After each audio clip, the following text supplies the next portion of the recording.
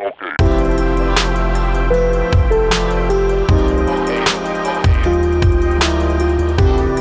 you for listening to the Crossroads Christian Church podcast.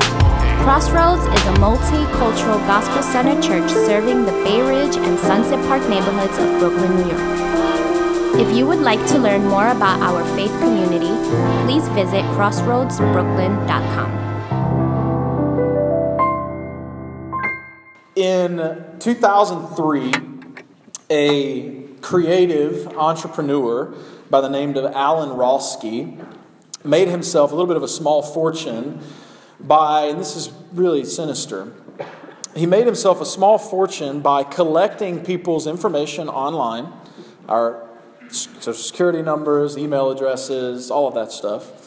And then he would sell that information to other businesses who would then send out spam email and send you stuff in your mailbox. And you're like, that's the worst kind of person, you know? And the Detroit News did a sort of undercover expose on Alan Ralsky. And they ran a story on him, and they mentioned that he had an 8,000 square foot home that he was living in, this lavish lifestyle, all from stealing people's information and giving it out to corporations so they could send a spam email. And so people became angry about this. They sought revenge. They were like, we're going to get back at this guy. And someone found his home address, and they published it online. And they encouraged I think it was on like Reddit or something, and they encouraged everybody to sign him up for as much junk mail and credit cards that they could. And so this guy, credit cards, catalogs, advertising, campaign materials, everything. And the result is that this guy, Alan Ralsky, who had made a fortune over selling people's information, everyone signed him up for all this junk mail, and he started receiving 200 pounds per day of mail. So, revenge can be so sweet sometimes, can't it? But sometimes revenge isn't so funny. The Count of Monte Cristo is the best book I've never read, but I've pretended to read to make people think I'm smart. Written by Alexander Dumas, there's this character in there named Edmond Dante. And he's spending, the story opens up and he's spending, the movie is great. The movie, by the way, is great. Luis Guzman is hilarious. But Edmond Dante, or Jim Caviezel, if you're thinking the movie, he's spending his life in prison after being falsely accused of treason by his friends. And so he's wrongly accused, he's in prison, and he begins to grow very, very angry at the people who put him there by lying about him. And he becomes consumed with this idea of enacting revenge. It's all he thinks about. And while he's in prison, he becomes friends with an old disgraced priest. They call him the Mad Priest. And the priest educates him in culture and language and arts and sciences and math and literature and everything. And so Dante becomes very, very cultured and very, very smart and educated while he's in prison. But the priest also gives him the coordinates to a secret treasure that's buried on an island off in the ocean somewhere. And then there's this moment where Dante actually has been digging this tunnel, and he escapes prison. He goes out, he gets a ship, and he goes out and finds the treasure. And so now here he is. He's a free man. He's highly educated now. And now he's got unlimited money and unlimited resources. And he sets himself up as the Count of Monte Cristo. So he's this high-powered, influential person now. And he begins, he escapes prison and reestablishes himself as this wealthy and powerful person. And he uses this new identity and these new resources to seek vengeance. And this power to then find ways to manipulate the people around him to enact vengeance on the people who put him in prison. And it overtakes him. He becomes obsessed with enacting revenge, and it actually blackens his heart to the point that he loses himself in the process. He's no longer the innocent Dante that went to prison, but now he's some kind of monster where all he thinks about is overtaking his enemies. And the priest says at one point, when he sees this transformation happening, the priest tells Dante, he says, I regret now that I ever helped you in your late inquiries and that I gave you all the information that I did. And Dante says, well, why is that? And the priest says, because it has instilled a new passion in your heart, that of vengeance.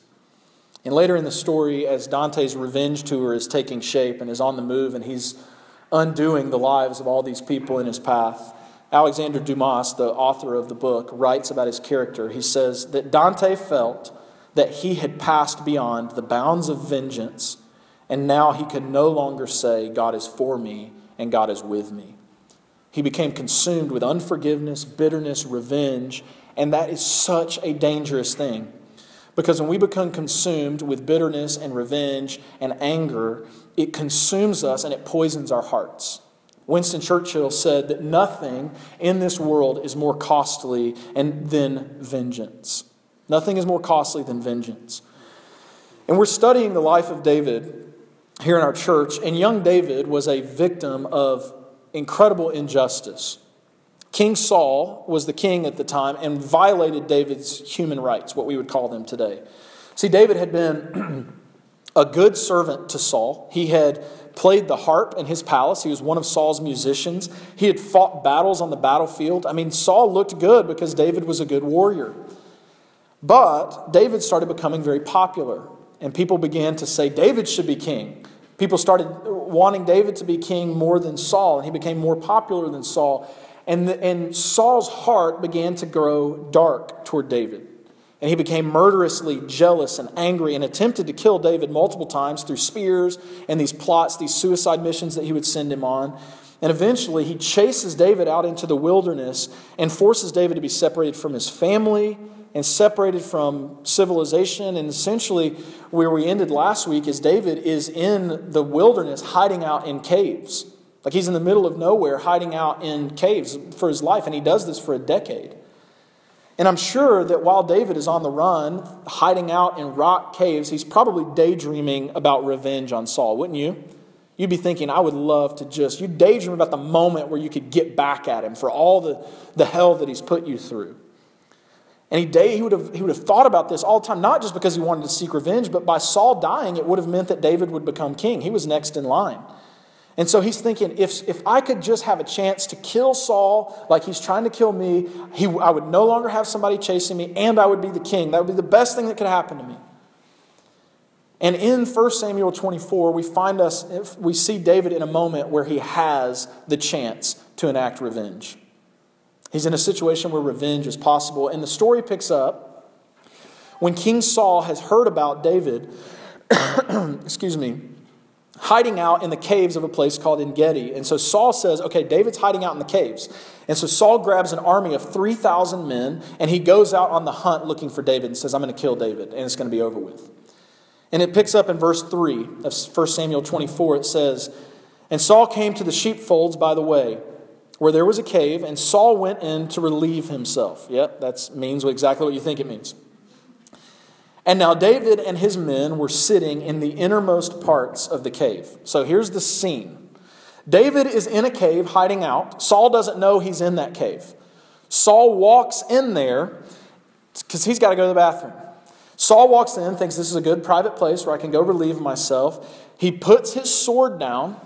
He pulls up his robe and he squats down and starts going to the bathroom. That's not me being crass. That's the Bible, okay? And so the scene is Saul's back is turned to David. Saul doesn't know David is in the cave.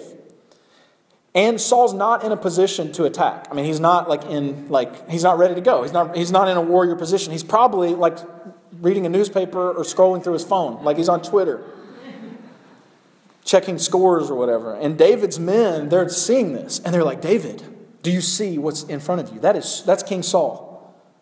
This is your chance.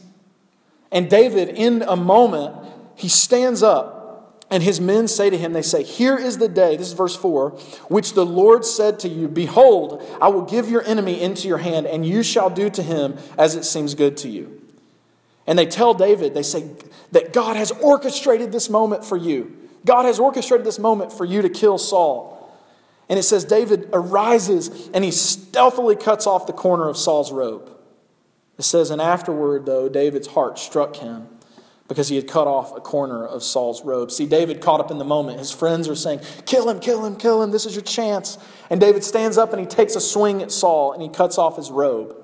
He doesn't lay the blow. And he just gets a piece of Saul's robe, and his heart reminds him when he does that something's not right. And he goes, you know what? This is not a moment that God gave me, because God would never be pleased with murder, not in any situation. So David's men were wrong.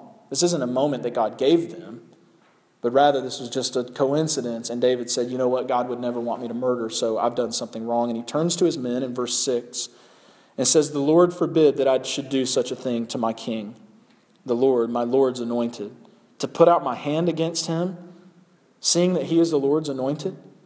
So David persuaded his men with these words, and he said, do not attack Saul.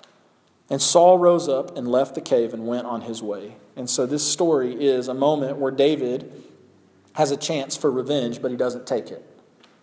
He forgives Saul. He lets Saul go, and he trusts God to right his wrongs rather than seek revenge. And this is what we see in David, but you also see this other story of Saul. Why is he hunting David down? Because of something called toxic anger, sinful anger. And Saul succumbs to it. While David doesn't succumb to sinful anger, Saul does, and that's why he's hunting David down. He's angry with David. But he has no reason to be angry with David. There's no reason for him to be so upset with David. He has every reason to be good to David. David has been a good warrior for him. David has never threatened him. David has been good to him.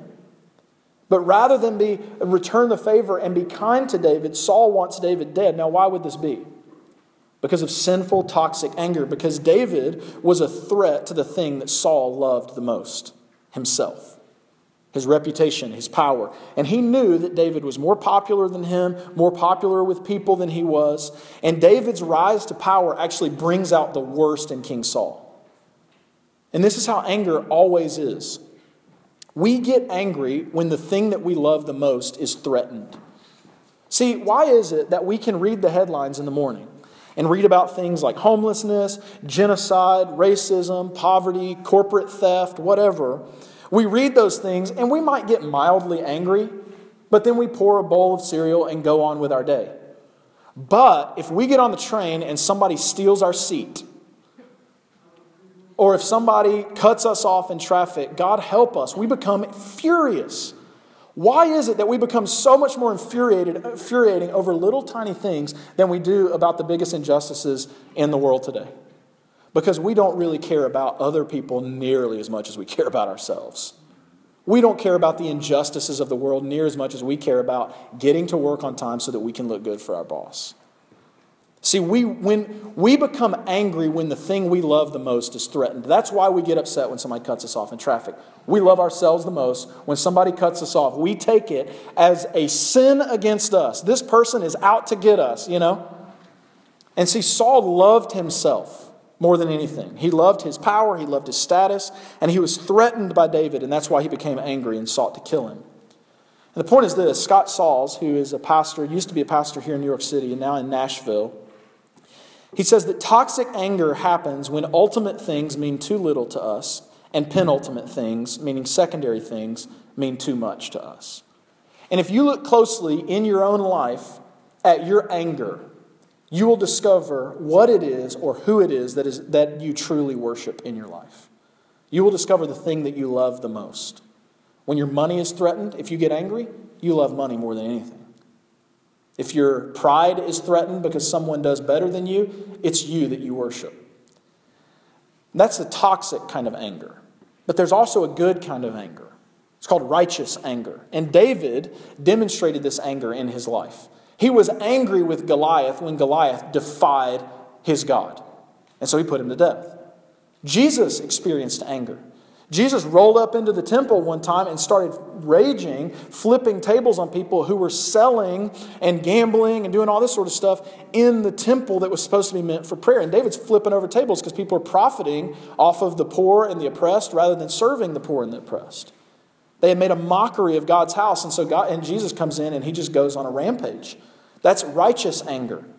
Jesus called the religious leaders of his day a brood of vipers for preaching but not practicing his word, and for not paying attention to those on the margins and actually oppressing those on the margins. Jesus got angry with the religious leaders who said one thing with their mouths but did another thing with their lives. That's righteous anger.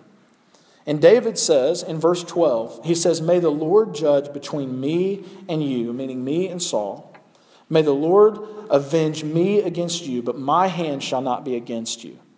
So David had a righteous anger. Somebody was going after his life. He had a right to be angry about that, but he did not allow his anger to lead him into sin. David says in Psalm chapter 4, he says, "Be angry, but do not sin." And even though he was angry with Saul, he would not allow his anger to lead him to break one of God's commandments, to not murder. David was angry, but he did not sin. He did not seek revenge, but rather he forgave. And so the question for us today is, where did he find the strength to forgive? Or where does forgiveness come from? How did David forgive, and how do we forgive? Because forgiveness is central to the Christian life. Yet so many of us, many of you in this room, may be harboring unforgiveness towards someone. And so how do you today find the strength to forgive like David? The first thing is that you must understand the cost of unforgiveness. You need to understand what it would cost you to hold on to that bitterness. See, forgiving Saul was actually very costly for David. But David knew that revenge would actually cost him much more. See, David displays this remarkable trust in God's sovereignty and allows Saul to go free. He doesn't seek revenge, but he forgives. And his men are probably thinking like, David, what are you doing? Why would you do that? This was your chance. But David says, I trust that the Lord will keep me safe and secure, and that the Lord will give me my throne when and only when God chooses to place me there. And this decision not to kill Saul came at a great price to David. It meant that he had to wait even longer to be king, and it meant that he had to continue running for his life for several more years. See, forgiveness is costly. So imagine, I know cars are a luxury in this city, but imagine you own a car. And it's parked on the street, it's parked on your block, and somebody comes in and you go to your car one day and you see that they've tried to squeeze into a space that they probably shouldn't have squeezed into, and they've rammed your car and they've knocked off your bumper. And you know who it is, you saw it happen. If you choose to forgive that person, that means that the cost of your bumper is on you. It might be $1,000. It might cost you $1,000 to forgive that person. If you made that person pay for it, it would cost them. But if you forgive them, then you're essentially saying, don't worry about it, I got this. And to forgive them actually cost you a bumper, $1,000, $600, whatever. Likewise, more personally, when you forgive someone who has caused you pain in your life, that can actually be a painful thing for you because you are absorbing the damages without retaliating. You're not dishing back to them what they dish to you. And that's hard and that's painful. And you may, and by forgiving someone, you might actually put yourself in a position to be taken advantage of and be sinned against again. See, Saul continued to hunt David after this event because there's a cost to forgiveness. David forgave Saul, but it cost him something. So when we forgive others, yes, it costs us something, but there is also a much more expensive cost to holding a grudge and holding on to bitterness and holding on to anger and seeking vengeance. That'll cost you so much more than if you just forgave. Corrie ten Boom, who was a Holocaust survivor, writes about forgiving those who tormented her and her family. She says to forgive, she held on to this bitterness, but she realized that by letting go of the bitterness, she actually became free. She said to forgive is to set a prisoner free, and that prisoner is actually you. Nelson Mandela says that unforgiveness is like drinking poison and hoping that it will kill your enemies. And Bono, who has not experienced nearly as much injustice as either of those two people, but nevertheless has some wise words. He says, forgiveness is to refuse to subdue a monster by becoming one yourself. See, David refuses to take vengeance, and he allows Saul's death to mark his conscience. He refuses to allow Saul's death to be something he has to live with. So he trusts in the Lord to enact justice in his life. And that's what forgiveness is.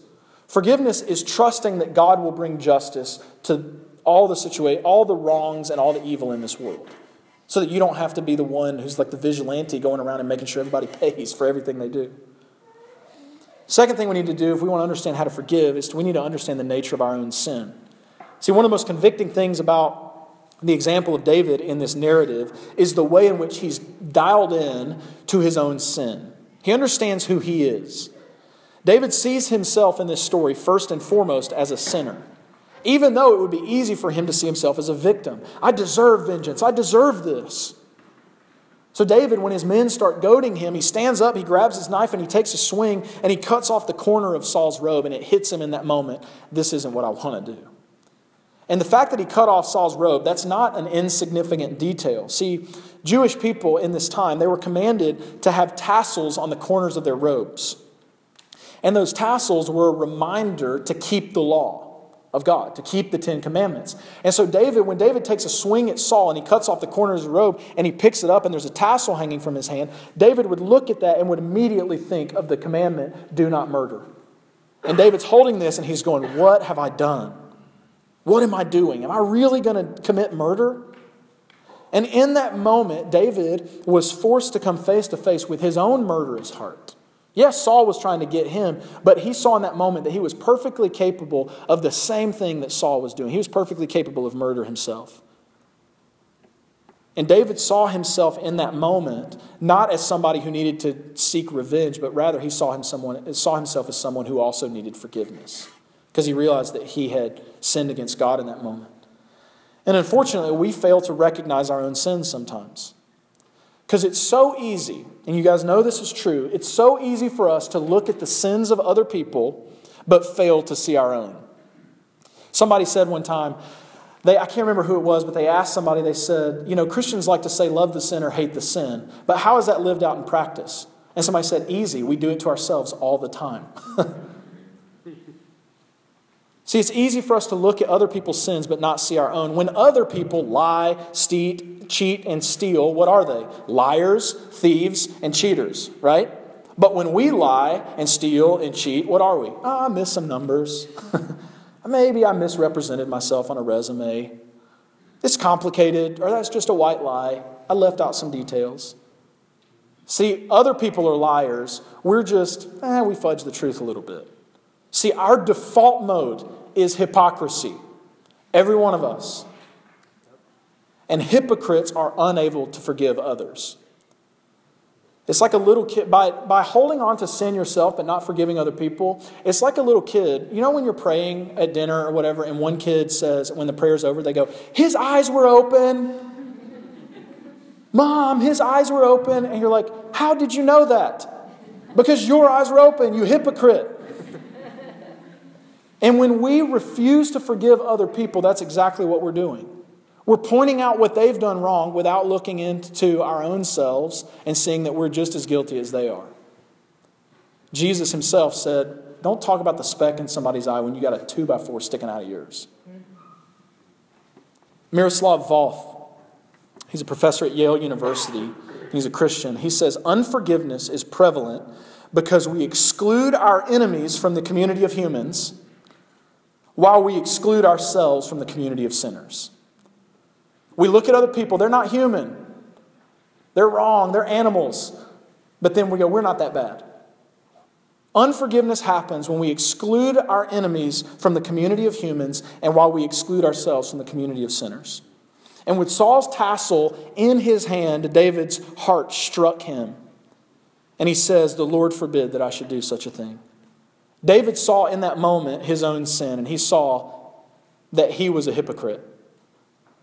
And he saw himself as a sinner in need of forgiveness. He was just as jealous and just as insecure and just as self-serving as Saul was. He just hadn't had the same circumstances in his life to expose it until this moment. And he said, you know what? I'm just as guilty as Saul. And that empowered him to forgive Saul as well. See, we need to understand the nature of our own sin before we can forgive others. And finally, we need to understand the grace of God. David says in verse 12, may the Lord judge between me and you. May the Lord avenge me against you, but my hand shall not be against you. See, David is angry, but he trusts God in this moment that God will avenge Saul's evil. And that's why he says, I can trust God. God's going to take care of Saul. I don't have to worry about him. And some people don't like this. People say this, they say, I don't like the God of the Bible avenging people. My God doesn't avenge, people say. And I would just say, yeah, you're a Western Christian. Probably white, if you would say that. Because you've never experienced what it's like to be sinned against. Miroslav Volf, he's a Croatian who I quoted a moment ago. He lived through an unbelievably horrible chapter of ethnic cleansing in his nation. And he says, and he's a scholar now, and he says, people say that if you believe in a God of judgment, that will lead you to show judgment to others. If you believe someone's actions are evil and are under the judgment of God, that will make you hate them and be violent toward them. But he said, it's actually the opposite. He said, when you don't believe in a God at all is when you become violent and judgmental. Because if you don't believe in a God and somebody wrongs you, who's there to take up your cause? Only you. But Volf said that while he was a young adult and he was wrestled with hating people for the hell that they put him and his family through, he said, but when I came to know Christ and when I came to be a believer in God, he says, as a believer in God, I realized that the people who did these horrible things would have to answer to God. And so I did not have to make them answer to me. And that gave me the resources not to hate them and in fact love them. Listen, if you don't believe in God's goodness, then when somebody wrongs you, you will step outside the will of God to attain justice in your life. And you will become consumed with making sure that everybody else gets what's coming to them. And you'll become consumed and bitter and angry, and the work will never end. There's always somebody to fight. And God ultimately promises that He will avenge sin. All sin, every wrong, every injustice, every small and large sin that has been committed on this earth, God will avenge. But He does it in an unexpected way. We love to talk about a passage like this where David's the hero. Look at how David forgives. He's a man of integrity. We should be like David, we say. But we've been talking about this. There's a main plot and there's a subplot. And the main plot is that Jesus is the hero of every story. Even in the Old Testament, every story points to Him. And here, David is a foreshadow of a greater king who would come named Jesus. And David showed honor and grace to Saul, who deserved no honor. But Jesus has come into our lives and has shown grace to sinners who do not deserve His forgiveness. He's shown grace to me and you. You're not David in this story. You're Saul. You are the rebel who is unwilling to accept the true king. You're the rebel who is unwilling to accept Jesus as the one who is the rightful heir to the throne. You're the one who's unwilling to submit your life to Him. See, we look for ways to remove Jesus from the throne in our lives and put ourselves in that place. We remove Him from our decisions. We remove Him from our lives. We remove Him from our future. But Romans 5:10 says that while we were enemies of God, people don't like that language, but this is what the Bible says. While we were enemies of God, we were reconciled. We were enemies of God, but we were reconciled to God by the death of Jesus. We were enemies of God, but Jesus, the greater David, spared our lives. And the way He spared His life was by not sparing His own. He bore the wrath of His Father so that we wouldn't have to. So people don't like it when you talk about God being angry at sin. But God is angry at sin. He hates injustice. He's angry at the large systemic injustices in the world, and He's angry at the small little sins that no one in the world knows that you commit. Because He's holy. He's angry at sin. He's angry at your sin. He's angry at my sin. He's angry at sin. And He's angry because it distorts the good creation that He has made. And it distorts the life that He intended for you to live. He wants you to experience a joyful life. And sin is causing you to miss out on that. But God is love also. And the only way to satisfy His own anger and to satisfy His love for us was for Him to pour out His anger onto Himself. He came to earth, He lived a sinless life and died the death that we deserve in our place. See, God is a God of justice. And God is true to His word. And He will punish sin and evil in this world, including the sin and the evil that's in your own heart. Every single sin will be paid for. Listen to me, church. Either on the cross 2,000 years ago or with your life. Eternity separated from God. And for those who will submit themselves to Jesus, your sin is forgiven at the cross. It's paid for. It's not a popular thing to believe in this, but I do believe in hell. I know it's not fashionable these days. But before you get angry with me, I don't believe that heaven is a place for good people and hell is a place for bad people. Hell is a place for those who ultimately refuse to receive God's mercy. And heaven is a place for those who realize that they are messed up and can only be reconciled to God through Jesus on the cross. And so when people say that Christians are arrogant and we're boastful, and often we're guilty as charged, but there is no reason for us to be arrogant or boastful. Because the only reason we have been reconciled to God has nothing to do with anything we did, anything we mustered up, but rather the only reason that we can be reconciled to God is because Jesus came to do it for us. So we should never be angry, we should never be boastful, but rather we should forgive. And when we understand this, that God has offered himself as the atonement for our sins, that's when we recognize that we've been forgiven, that's when we can truly forgive. 15 or so years ago, I remember my mom picking up the telephone, and my older sister, who was away at college, was on the other end of the phone, and she was sobbing. You could hear it away from the phone. And one of her closest friends in college, who had just left their college Bible study that night, on her way home was struck by a drunk driver and was killed at 19 years old. And she was killed by another one of her peers, a 19-year-old student.